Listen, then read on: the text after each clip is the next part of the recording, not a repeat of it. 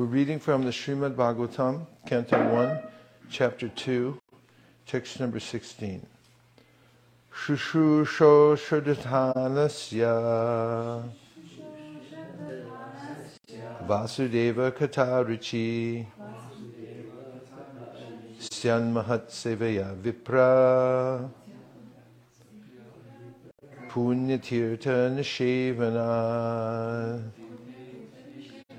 Shushrusho, one who is engaged in hearing.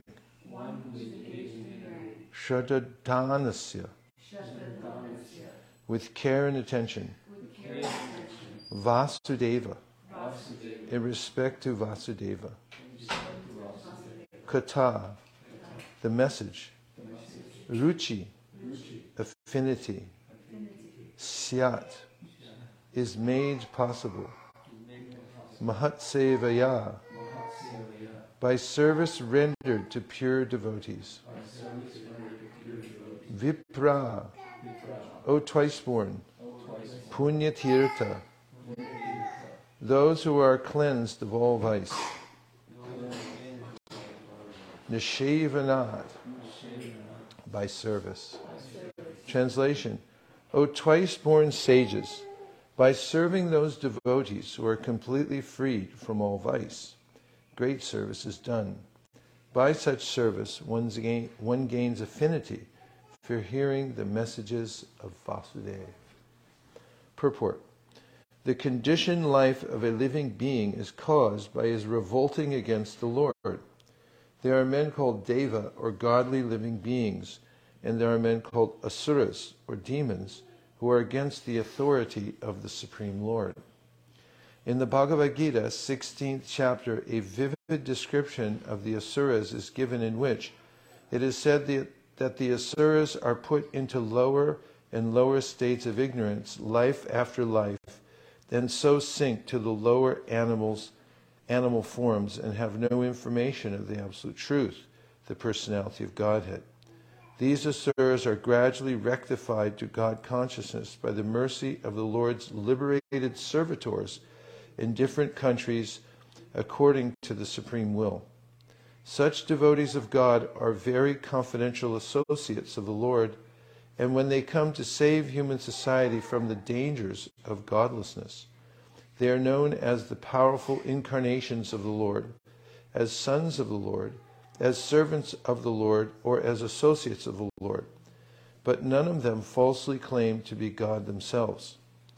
This is a blasphemy declared by the Asuras, and the demoniac followers of such Asuras also accept pretenders as God or his incarnation. In the revealed scriptures there is definite information of the incarnation of God. No one should be accepted as God or an incarnation of God unless he is confirmed in the revealed scriptures. The servants of God are to be respected as God by the devotees who actually want to go back to Godhead. Such servants of God are called Mahatmas or Tirthas, and they preach according to particular time and place. The servants of God urge people to become devotees of the Lord. They never tolerate being called God. Sri Chaitanya Mahaprabhu was God himself according to the indication of the revealed scriptures, but he played the part of a devotee.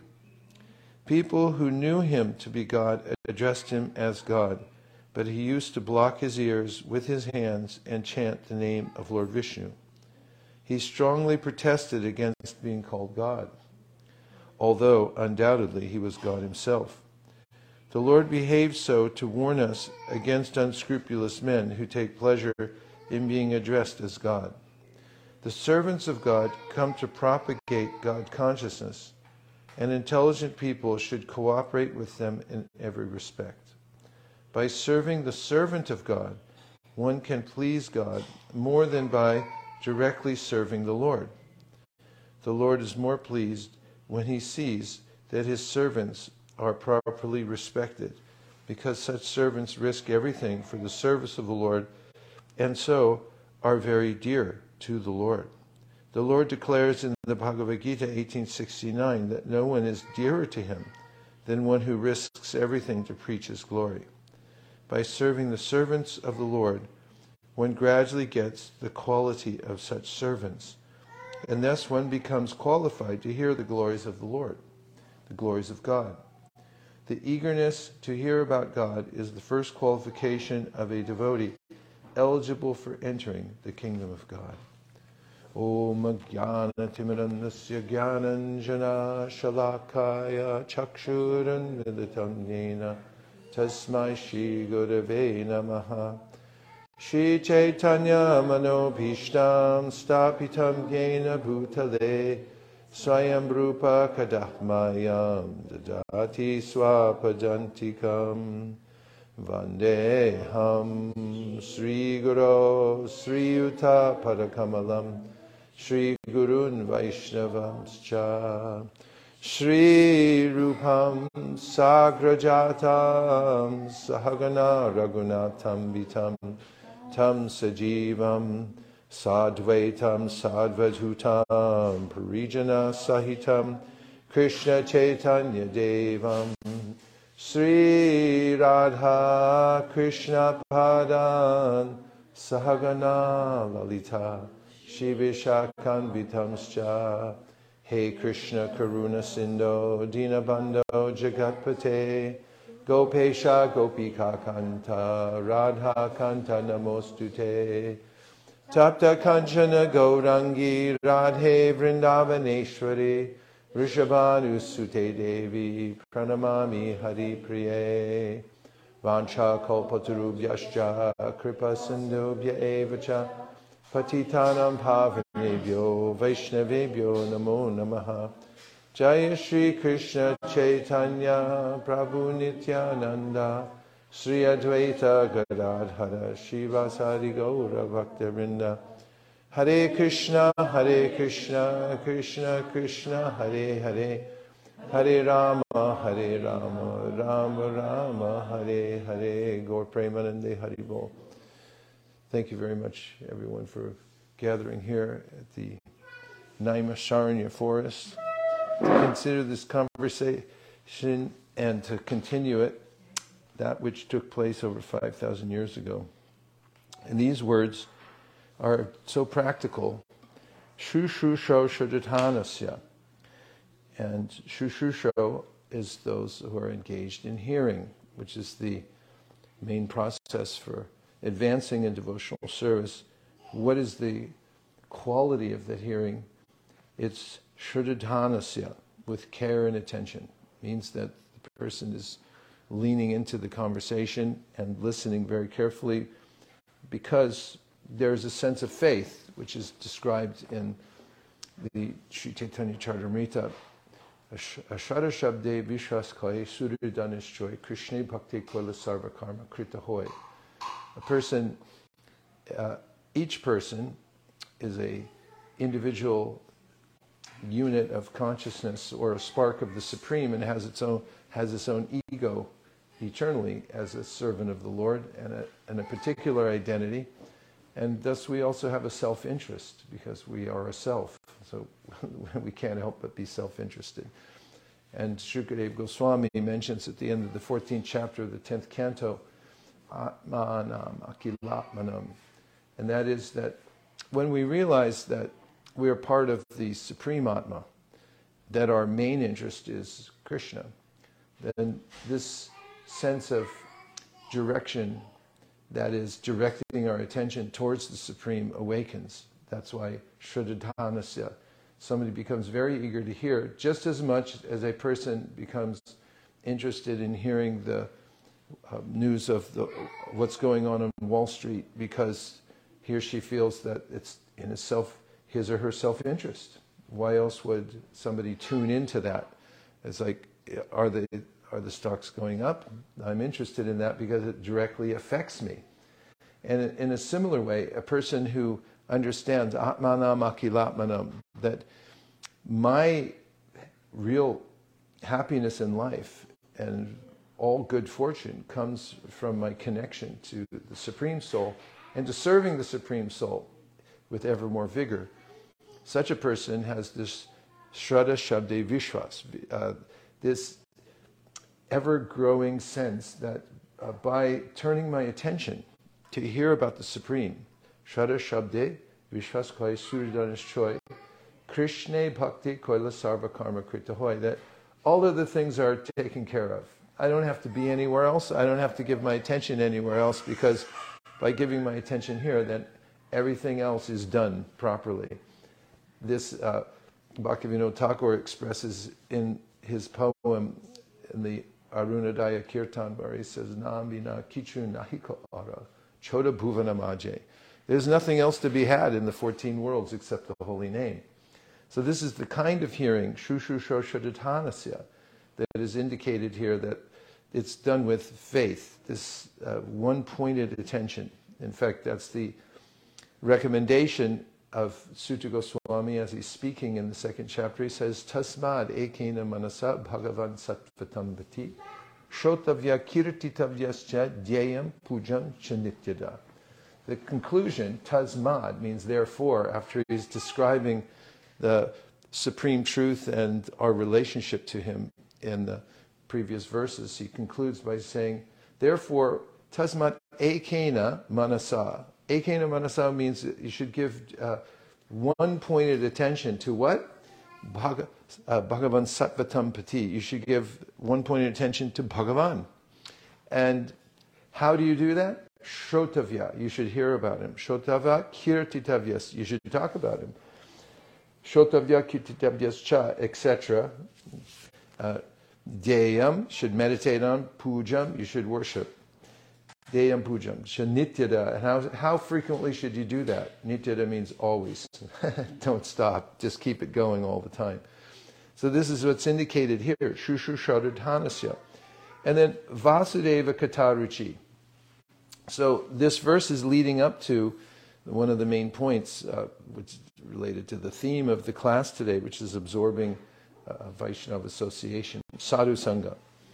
And I'll have to go to the end of the verse to come back to the second line, and that is Punya Tirtha Nishevanat. So Nishevanat means service to, and who? Tirtha. And now Tirtha is used here as an indicator of the devotees. They're being called Tirthas. So what is a Tirtha? A Tirtha is a bridge to a higher position.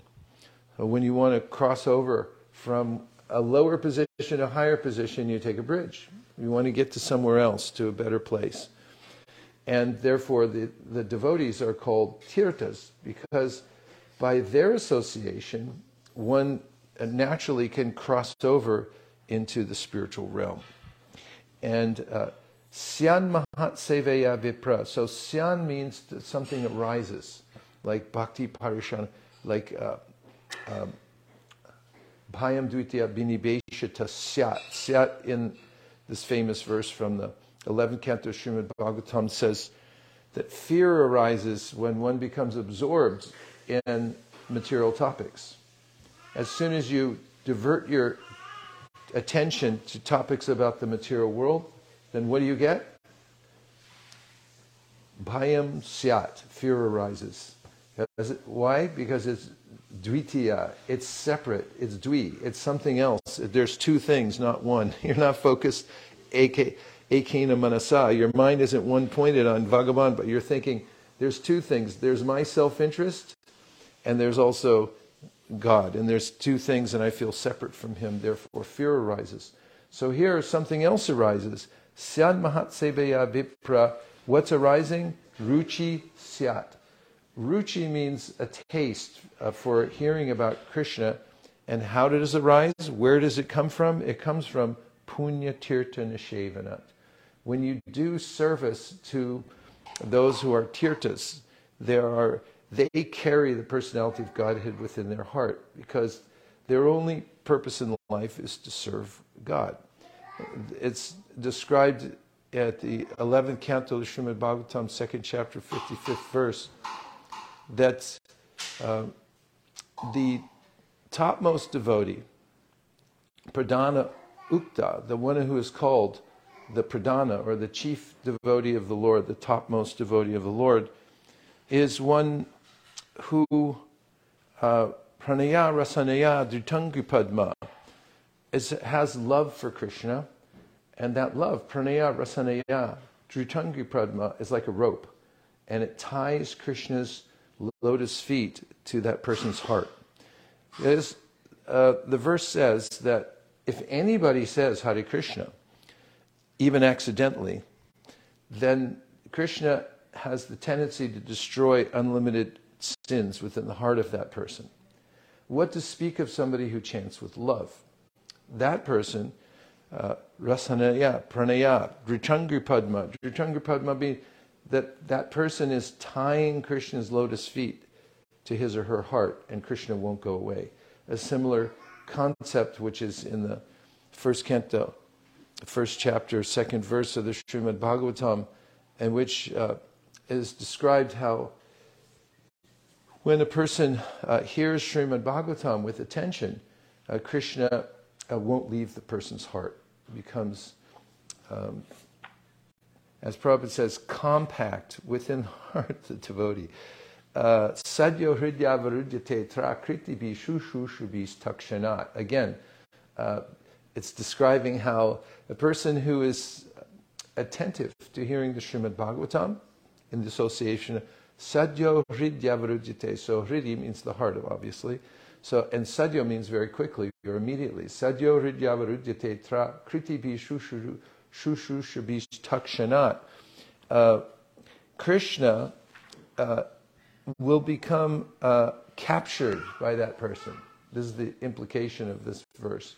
Krishna's captured, he can't leave because he's attracted to the person who's attracted to hearing about him. And the other implication is that Krishna is attracted to hearing the Bhagavatam himself because it's about his devotees. More than anything else, the Bhagavatam is about Krishna's devotees. In fact, we have evidence of that from the 7th canto of the Srimad Bhagavatam, which starts off with a question by Parikshit Maharaj. It says, why does it seem that the Lord is partial? And he says he's not partial. He's actually reciprocating with those people who extend themselves to him. And the devotees just happen to only or exclusively worship him. Therefore, he only exclusively stays in their hearts. So the devotees then become the tirtha, or the crossing over point through which one can come to Krishna. Krishna says it in many places. Prabhupada quotes in the purport here that Krishna declares this at the end of the Bhagavad Gita, that there's no one more dear to me, nor will there ever be one more dear than the devotee who's teaching others about me. And in the 11th canto of the Srimad Bhagavatam, Krishna says, Madbhakta puja bhyadika, that the worship of such a person is better than worship of me. He said, if you want to do some puja, madbhakta puja bhyadika, he says, the puja of my devotees is better. In fact, in the Archana Padati, the Padati means the directions for how to worship the Lord on the altar or in a deity form. They give this direction that if you're worshiping Krishna on the altar and an exalted Vaishnav arrives, you're to stop the worship. You're to come off the altar. You're to greet the person properly, make sure they're seated, make sure they have water, make sure they're fed, make sure they're satisfied. Then you can go back to your puja. This is the Vaishnava etiquette. Vishwanath Chakravarti Thakur says that just as in the morning time, we see the rays of the sun, and we describe that as the sunrise, before we actually see the sun globe. And in a similar way, before we see Krishna, we see the Vaishnav. Or another way to put it is, when you've seen a Vaishnav, you know you're going to see Krishna next. Just as when you see the light of the sun in the morning, then you say, okay, I know I'm going to see the sun today because the sun rays are coming. This is the importance of association with devotees. So, Prabhupada then mentions in his first paragraph that it's due to the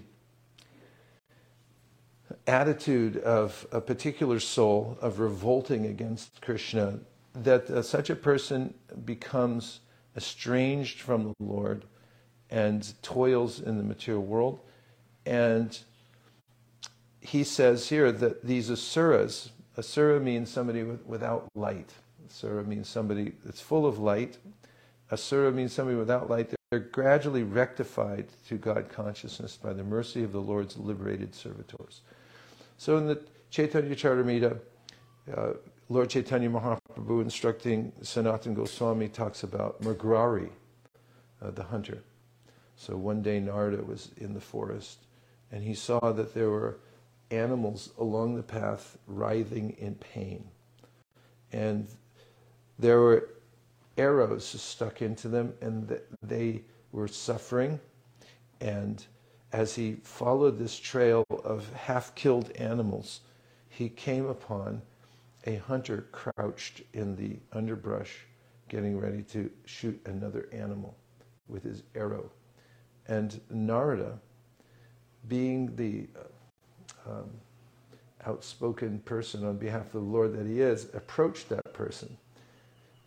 We can see this when devotees go out to distribute books. They may insert themselves in various circumstances that other people wouldn't consider going to, even yogis or smarta Brahmins. They say, you don't want to go in there. Like, would in normal circumstances a Vaishnav walk into a bar, meaning a place where they serve alcohol? No. But in circumstances where one's doing outreach, we might walk into a bar. So Narada's like that. He goes here, there, and everywhere. He sees a hunter killing animals. Instead of being repulsed by it, although he was repulsed by it, he approaches the killer himself. And he said, hey, what are you doing? And Mrigarhi then was startled. He stood up, and so were the animals that he was stalking, and they went away. And the hunter was disappointed and expressed his disappointment that, you're not supposed to walk up on hunters. And by the way, who are you? And Narada then very gently explained to Mrigarhi that you will have to get karma for half killing these animals. He said, I understand that you're a hunter. So it makes sense that you kill animals, but why half kill them? Which is interesting in and of itself, because someone, if they took that out of context, might say, well, what kind of preacher is Narada? He's telling him to kill animals completely. But there's a way that devotees know how to bring people along step by step. So Narada does this, and he says, you might as well fully kill them, don't have to kill them, because if you make them suffer, you'll have to suffer in your next life. And he, through his potency, was able to show the hunter the result of his half-killing animals. And the hunter became sober and said, well, what should I do? So Narada said, I'll tell you exactly how to free yourself from this bondage. But first, you have to throw away your bow, break it. That would be equivalent to a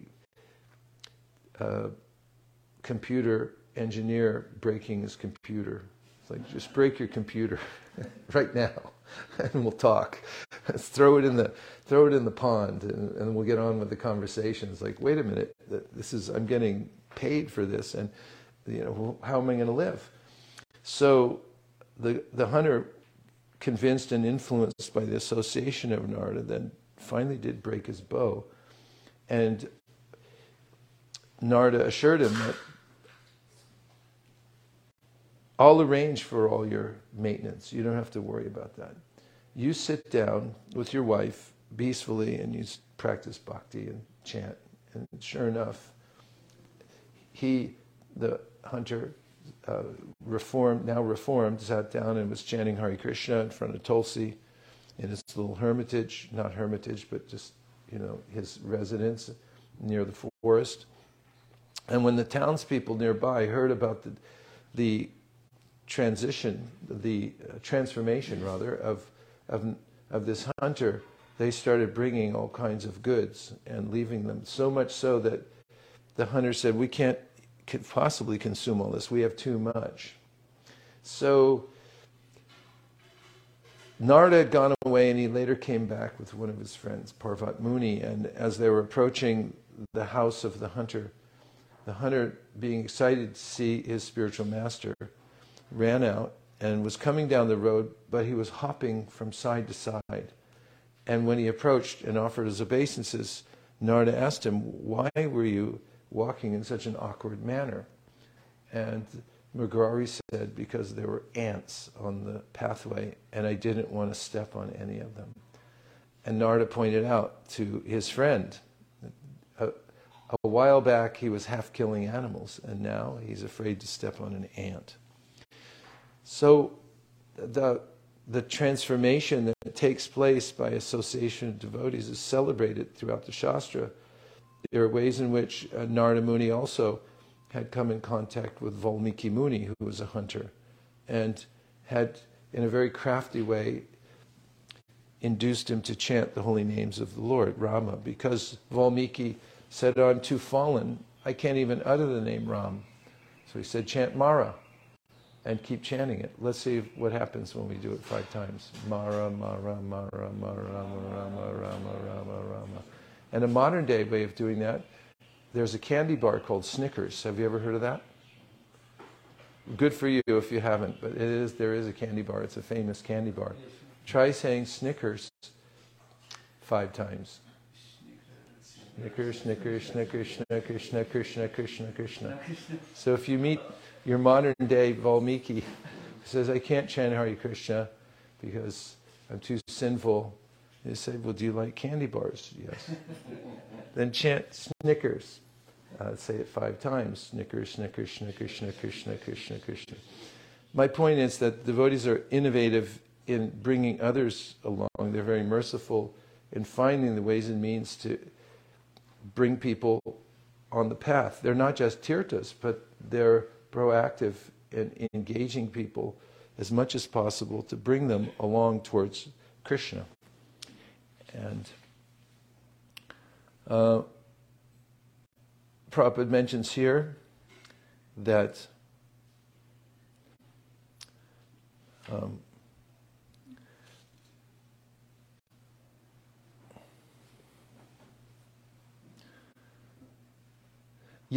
the point about tirthas. So the main process,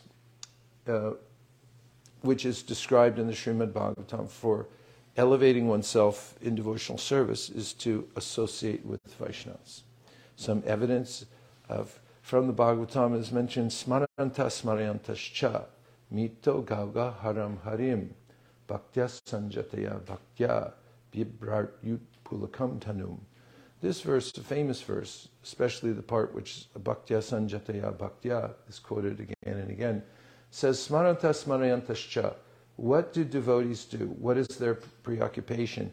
And smaranta, to remember, smarantascha, which means to remember and cause other people to remember Krishna. Smaranta smarayantascha, mito, by their meeting, mito gauga haram harim. And in such an assembly where people are remembering Krishna and causing other people to remember Krishna, then mito gauga haram harim means that heaps and heaps of sinful piles of sinful karma that is stored, like in those storage lockers. You know, when your house is too full, then you have to get one of those outside. And now somebody told me recently that, was it you? Oh, somebody told me that it's a trend now. People have 2, 3, 4 of those because they have so much stuff. So we have, that is I have, not you, that these storage lockers full of this sinful reaction. I can't even use it all up in one lifetime if I tried. So those storage lockers are all cleared out. Mito gauga haram harim. They're taken away. Harim, one of Krishna's names is Hari, which means he takes away. What does he take away? Mito gauga haram harim. All these horrible, sinful reactions that are stockpiled. How does he do it? Smaranta smarayantascha. When you sit in the assembly of devotees who are speaking about Krishna, remembering Krishna, and causing other people to remember Krishna. And then it says, bhaktya sanjataya bhaktya. From this association of bhaktas, bhakti is born in your heart. You get bhakti from bhakti. And how effective is it? It says finally that bibrat pulakam tanum. That tanum, your body, pulaka means the hairs will stand on end. Because you'll start to feel the happiness of hearing about Krishna. And it'll happen even in your present body. You have to change to next life, even in this life, because of the association of devotees, then you come to that point. Other evidence, which is an obvious verse from third canto, there's just satam prasangam amavirya sambido bhavanti hrit karna rasayana kata tajjoshana rasho apavarga vartani shada bhaktir anukramishriti. Anukramishriti means if you want to make steady progress on the path of devotional service, then satam prasangam amavirya sambido, sit in the association, or stand, or walk, of devotees, because what do? What do the devotees who are called satam? They're truthful. Their only goal in life is Krishna. Satam prasangam, it's great association. Mama virya samvido. You'll hear vibrations that will enter your ear and then go to your heart, and then your trajectory in life is changed. Rather than being sentenced to hard work in the material world, life after life, then you start to ascend to the spiritual world by that. And how does it happen? Anukramishati, step by step. By following this process, hearing in the association of devotees, chanting Hare Krishna and so forth, then anukramishati, anukrama means that one step follows another. And what are those steps? They are shraddha. Your shraddha will increase. The word shraddha, shrad means the heart, and da is an active verb. It means where you place something. So what we translate as faith means where you put your heart. What are you putting your heart into? Shraddha, your heart will go into this. Like, I want to hear more. I want to chant more. And that will arise in your heart by the association of devotees. Shraddha, ratir. And then rati comes. And rati is a very special stage in bhakti. It's past nishta. We come to nishta after anartha nivritti, and going backwards, reverse engineering, it starts with shraddha. But before shraddha, we get some agyata sukriti. Somehow or other we come in contact with devotional service with devotees, even unknowingly by their association and having contact with them, we get a little spark of interest. And that grows into shraddha, which means that we start appreciating and think, yeah, devotees are good. Maybe I could be a devotee. Then the next stage is, I want association with devotees. This is the natural consequence of shraddha. And then I think, let me have Sadhu Sanga. And from Sadhu Sanga then comes bhajana kriya. Bhajana kriya means, I'm going to do what the devotees are doing. I'm going to take vows. In fact, the word devotee means somebody who follows a vow, devoto. The word vote means to make a vow. And devoto, or devotee, means somebody who's following a vow. They made a vow, they're following it. So you're a devotee.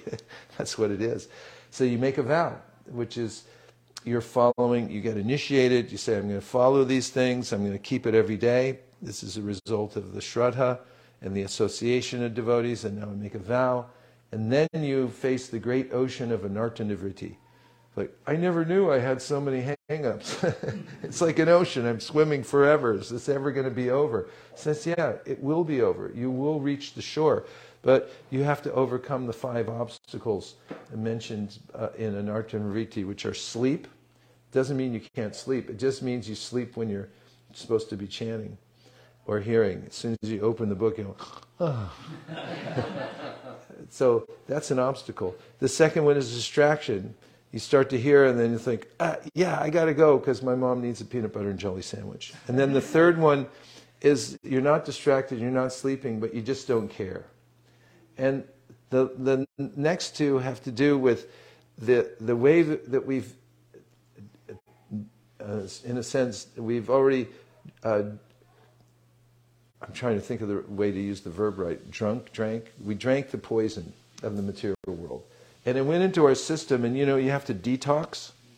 And once you drink poison, it has to come out of your system. So there's poison in our system, and it affects our senses. So our senses are naturally attracted to lower objects. We see a scene of sense gratification, as Prahlad Maharaj says, my eyes are always attracted to scenes of sense gratification. My ears always want to hear cinema songs, Prabhupada translates. They hear like that. Yeah, cinema song. Let's watch some Bollywood. It's like the ears just go there. This is part of an artha nivritti. And then the innate qualities of anger, kam, krodh, lobh, mada, matsarya, etc. All these innate qualities that come out in me naturally by the association of devotees hearing and chanting, these become diminished. And then one has the awakening of steadiness. When these 5 obstacles are overcome, then one comes to the position of nishta, which is cognate with the word stand in English. That's where it comes from, nishta. And that means you can stand on your own 2 feet. You're not overcome by the wiles of the mind or of the impulses of the senses. You're fixed in your practice of devotional service. And after that, then the nectar begins to flow. And this is called rati, or ruchi, which means that I want to do this more than anything else. I have a hard time not hearing about Krishna. In other words, when I have to go to the office, I'm doing it only officially. I'm not absorbed. When I have to go visit family, I'm sir, yes sir, thank you very much. And you're thinking all the time, I have to get back to hearing about Krishna because the taste is there. And after that comes ruchi and then asakti. Asakti means that you can't be, it's very difficult to break the person away from hearing and chanting.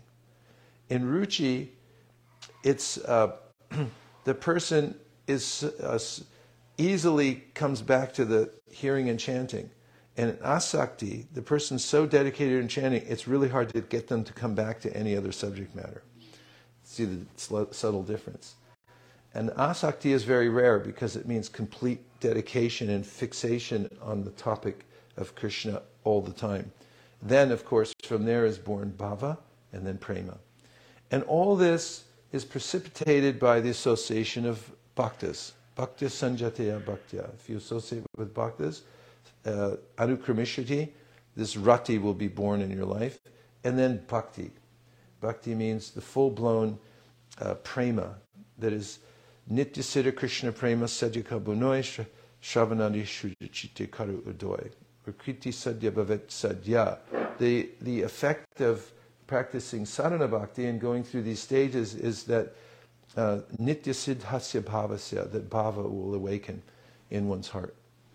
So just by association of devotees, if we dedicate ourselves to crawling, catching a ride, hitchhiking, whatever we have to do to be there in the assembly of devotees, then we'll naturally advance in devotional service. And we should gravitate towards, Lord Chaitanya said, like-minded devotees who are more advanced than oneself. If you're the smartest one in the room, you're the wrong room. If you find a place where people are more elevated and they have more of a taste for hearing and chanting and they go on and on hearing and chanting, get in that room and hear and chant with the devotees. And then by their association, you naturally make advancement in devotional service in the ways I just mentioned. And now we'll have some time for reflections or questions. Actually, we do have time. That's pretty good for me. Okay. Who would like to bring up a question that will expand the conversation?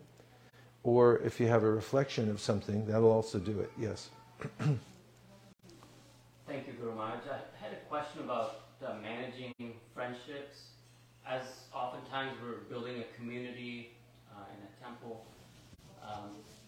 and the intensity of the services increases. The community is growing, new people are coming. And then perhaps at festivals, we've taken years and years to cultivate relationships and friendships with our community, our own close devotees. But then we may, because the intensity is increasing, the demands, the services, there may be a tendency that in the heat of the moment, we may jeopardize our friendship with devotees that we serve very closely with. So I wanted to understand how we can manage that, some practical tips on how to manage that, please. If I understand what you're saying is that we may appreciate devotees very much. We have these relationships, it's a family feeling, but then at some points of intensity, when we're doing our service, we might snap at somebody or not appreciate him as much as we did before. And that might happen. First is to recognize that this can happen and preemptively make sure it doesn't. This is a hallmark of very advanced devotees. I've observed in some devotees who are very advanced, their ability to be in very difficult situations with others and to not respond with acrimony or with emotion. One thing to keep in mind, of course, we all are sensitive and we do have emotions, but to be able to have the wherewithal, I guess those are the same phrases, be able to and wherewithal, to have the wherewithal to withstand a tricky situation with others without making a kind of an offense by overreacting or snapping at someone. This is one of the practices of devotees. And one of the ways to avoid that is to be aware of the fact that this can happen, so that when it does happen, to remember that I won't snap. Now I'll give you an example. At the Rath Yatra 500 years ago, Lord Chaitanya Mahaprabhu was dancing, and everyone wanted to see it. So King Prataparudra was there, and of course the king has a servant that comes with him, I believe is Haris Chandra. And he was a large fellow, and he was helping to move the crowd. If anybody's been to Rath Yatra, that's the very definition of crowd. If you look in the dictionary, it's a little picture of Rath Yatra. And it's hot. It's the hottest place on earth. It's the hottest, most humid place, especially during Rath Yatra. And then everybody's there crowded in. They have stretchers coming in and out all day long, just pulling people out of the crowd because they suddenly faint because of dehydration or whatever. So there was Srivas Pandit, the Lord's pure devotee, was absorbed in watching Lord Chaitanya dance, and behind him was Prataparudra Maharaj, who couldn't quite see because Srivas Pandit was in front of him, and Haris Chandra then assisting the king was tapping and pushing Srivas Pandit and like trying to get him to move. If you ever felt like somebody like, move, And then Srivas Pandit Prabhu turned around and he slapped the hand of Haris Chandra. It's hot. He's trying to see the Lord. He turned around, slapped him. And Haris Chandra was just about to retaliate, to say something. And Prataparudra Maharaj, a pure devotee in his own right, then said to Haris Chandra, he said, I'm not so fortunate. I have not been slapped by a pure devotee. And to have this mood, this buffer zone in a community is very important. To realize that this is inevitable in human interaction. That there's going to be sometime somebody snaps somewhere. But we can stop the reaction or not exacerbate the situation by deciding ahead of time that I won't react in that way to devotees and amongst devotees, or anyone else for that matter. You can learn this on book distribution. If you spend time going house to house, person to person, here, there, and everywhere, you're likely to have the great benefit at some time in your outing to be insulted by somebody.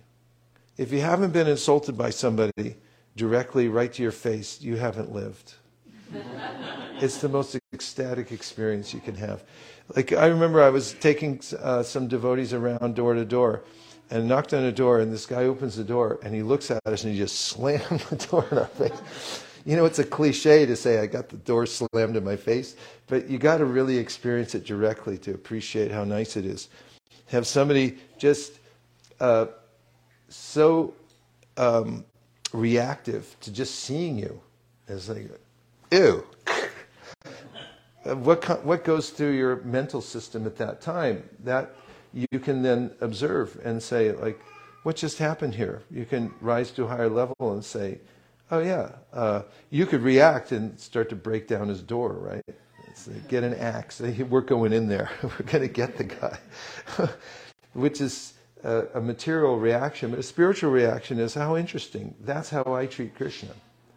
I think that's what I've been doing with Krishna for life after life. Krishna comes and knocks on my door and I say, no, I'm not interested. I'm busy. I got to go to work. I don't have time for you right now. And we can digest that.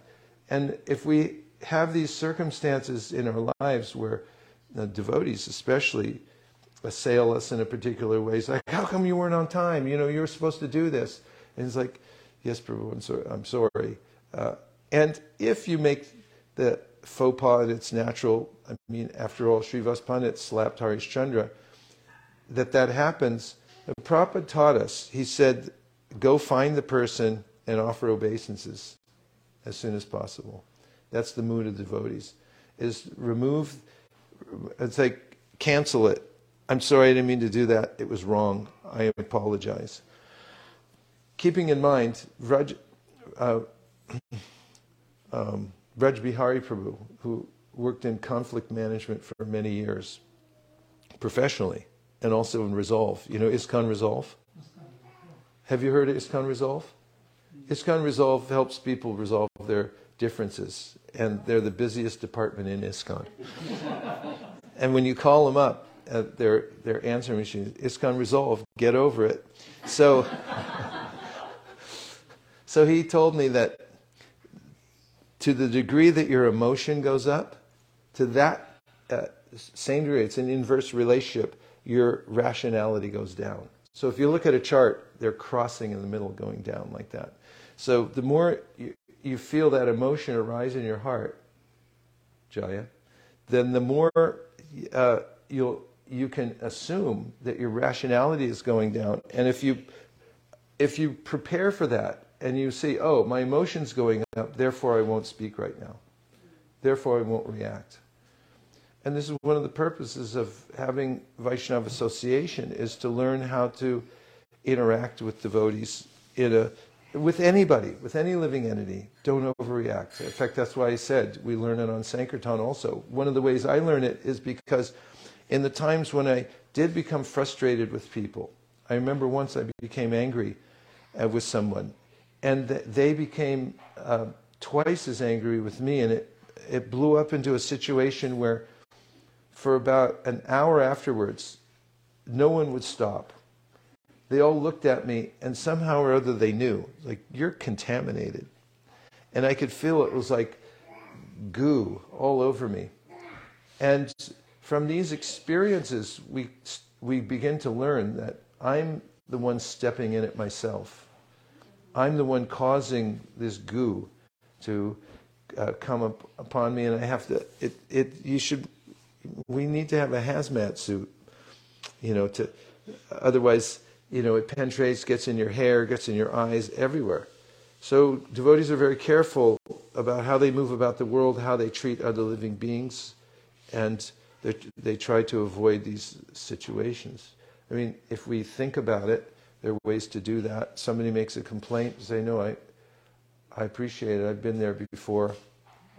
I know how you feel. And then this is what I've found, that, this is how I dealt with the situation. So we should be aware of it, that this is how to deal with devotees and everybody else, and try to develop ourselves to the point where we don't react like that. Okay, let's take a couple more. Questions or reflections? Yes, Prabhu. Thank you so much for a very nice class. The question I have is reading Srimad Bhagavatam. Do you have any practical tips and guidance on how we can read as well as develop the taste for reading Srimad Bhagavatam? How to read and develop a taste for Srimad Bhagavatam. The main principle is exposure.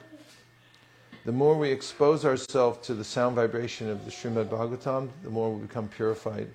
And that means that you have to be innovative. at different times you may have different techniques for doing that. Some of the ways that I do it is that I stay studying the Bhagavatam. Right now I'm taking the Bhaktivedanta. I'm almost done with it. And how do I do it? I squeeze it in wherever I can. Because I'm studying for Bhaktivedanta, which right now I'm in this, it's the 6th canto through the 12th. And, it gives me, I have to study for all the tests. And I have to study to write the papers and things like that. So, that keeps me in the game, keeps my head in the game. The other is that I read a certain number of pages every day. So that means I take this vow that I'll complete this many pages every day. And to that end, I created for myself a system.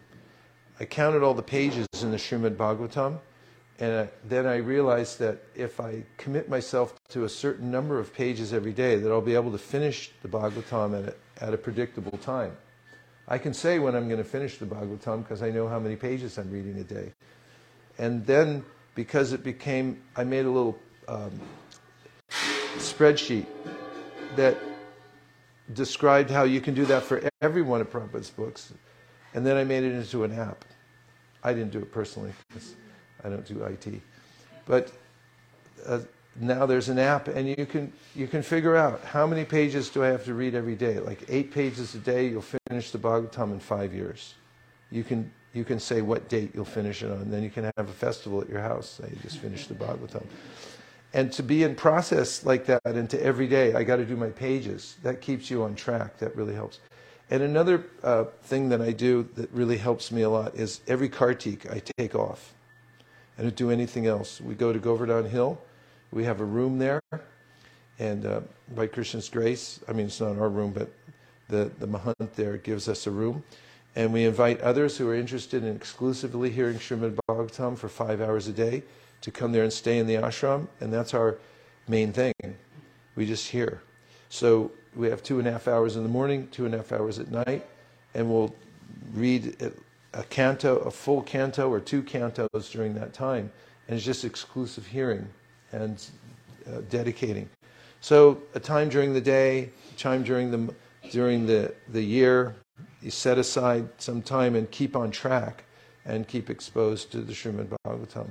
Then, of course, if you hear from speakers of the Bhagavatam that you especially appreciate the way they're presenting, and you can line those up on your smartphone, obviously, and just hear, while you're doing other things. Like this morning when I was getting ready for the day, I was listening to a couple of lectures. I was listening to a Prabhupada lecture first thing in the morning, and then I was listening to another godbrother who goes into great length at explaining what all the Sanskrit meanings are in particular verses and things like that, so you can get lined up and then be on that track to always be hearing Srimad Bhagavatam in the car and so forth.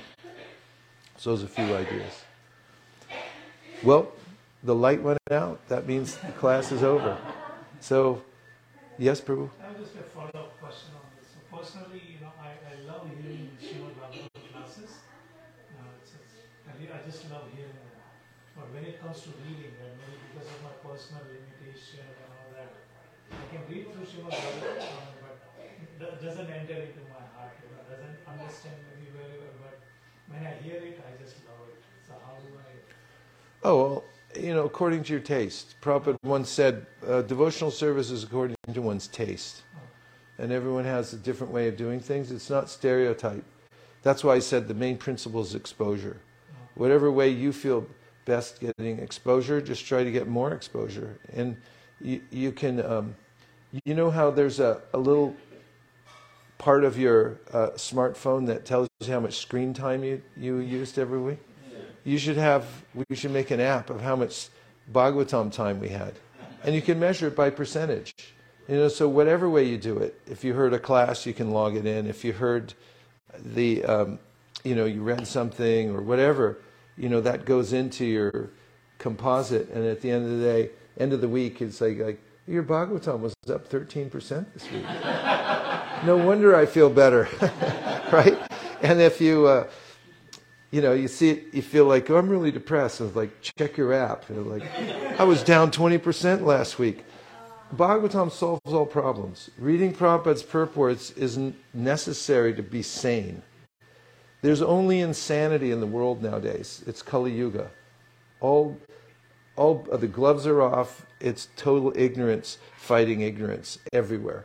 And unless you hear Prabhupada's purports every day, you'll go insane. I promise. So you have to have a diet of Bhagavatam, hearing the verses in Prabhupada. Bhagavatam solves all problems. There are three major I'm not going to speak on this very long, but there are three major psychological barriers to our happiness in life. Raga, Bhaya, Krodha. It's mentioned by Krishna in the Bhagavad Gita. He says, Vita Raga Bhaya Krodha Manmaya Mamupashrita Bhavo Jnana Tapasa Putamad Bhavam Agataha. He says, Vita, you have to get rid of these three psychological barriers to your happiness. First one is Raga, over-attachment to the temporary world. It's called Asat Trishna. We're thirsty for things that are here today, gone tomorrow. It's irrational and it's causing you trouble. Krishna says in the Bhagavad Gita, Yehi samsparjaja bhoga dukayonaya evate adyantavanta konteya nateshu ramate buddha. He says intelligent people don't do this because they know it's the source of misery. You invest here, and he said, dukayonaya, there's a womb, and then from that womb comes out a little child called Duki. It's like, here, I'm here to cause you misery. Where else can I cause you misery in part of your life? You don't need that. So that's the first barrier. Second barrier, Bhaya. Bhaya means a fear of your personal existence. I won't go into detail. It's for another class. And the third one is Krodha, or anger, because you're so confused by all the conflicting views. Even within our small community of ISKCON, worldwide community, you can hear so many conflicting views about the philosophy, and then you become a little disturbed and maybe even angry, like maybe nobody knows anything, or maybe these people know, these people don't know, and then you go to those people and you say, they don't know either. And the way to rectify that is to hear Prabhupada's purports, because everything's perfectly explained there. And the Bhagavatam takes us through all these psychological conditions that are the cause of our consternation, and it disposes of them in a Krishna conscious way. So when you read Bhagavatam, you have this experience that I'm being relieved of these three major categories of these three major psychological barriers to my progress and happiness. So unless you read Prabhupada's books every day, you can expect to feel anxiety, to be angry, and to be attached inordinately and in a very absurd way to the material world. And I could say, I met Prabhupada in 1973 in his room across the street from the San Francisco Temple with a friend of mine, Keshav Bharati Maharaj, and a couple other devotees. And the temple president introduced us as book distributors and told what our scores were. Prabhupada, of course, listened, but then he said very pointedly to us, you must also read my books. I've not written them just for selling. I've written them for you to read, become pure devotees, and go back to Godhead.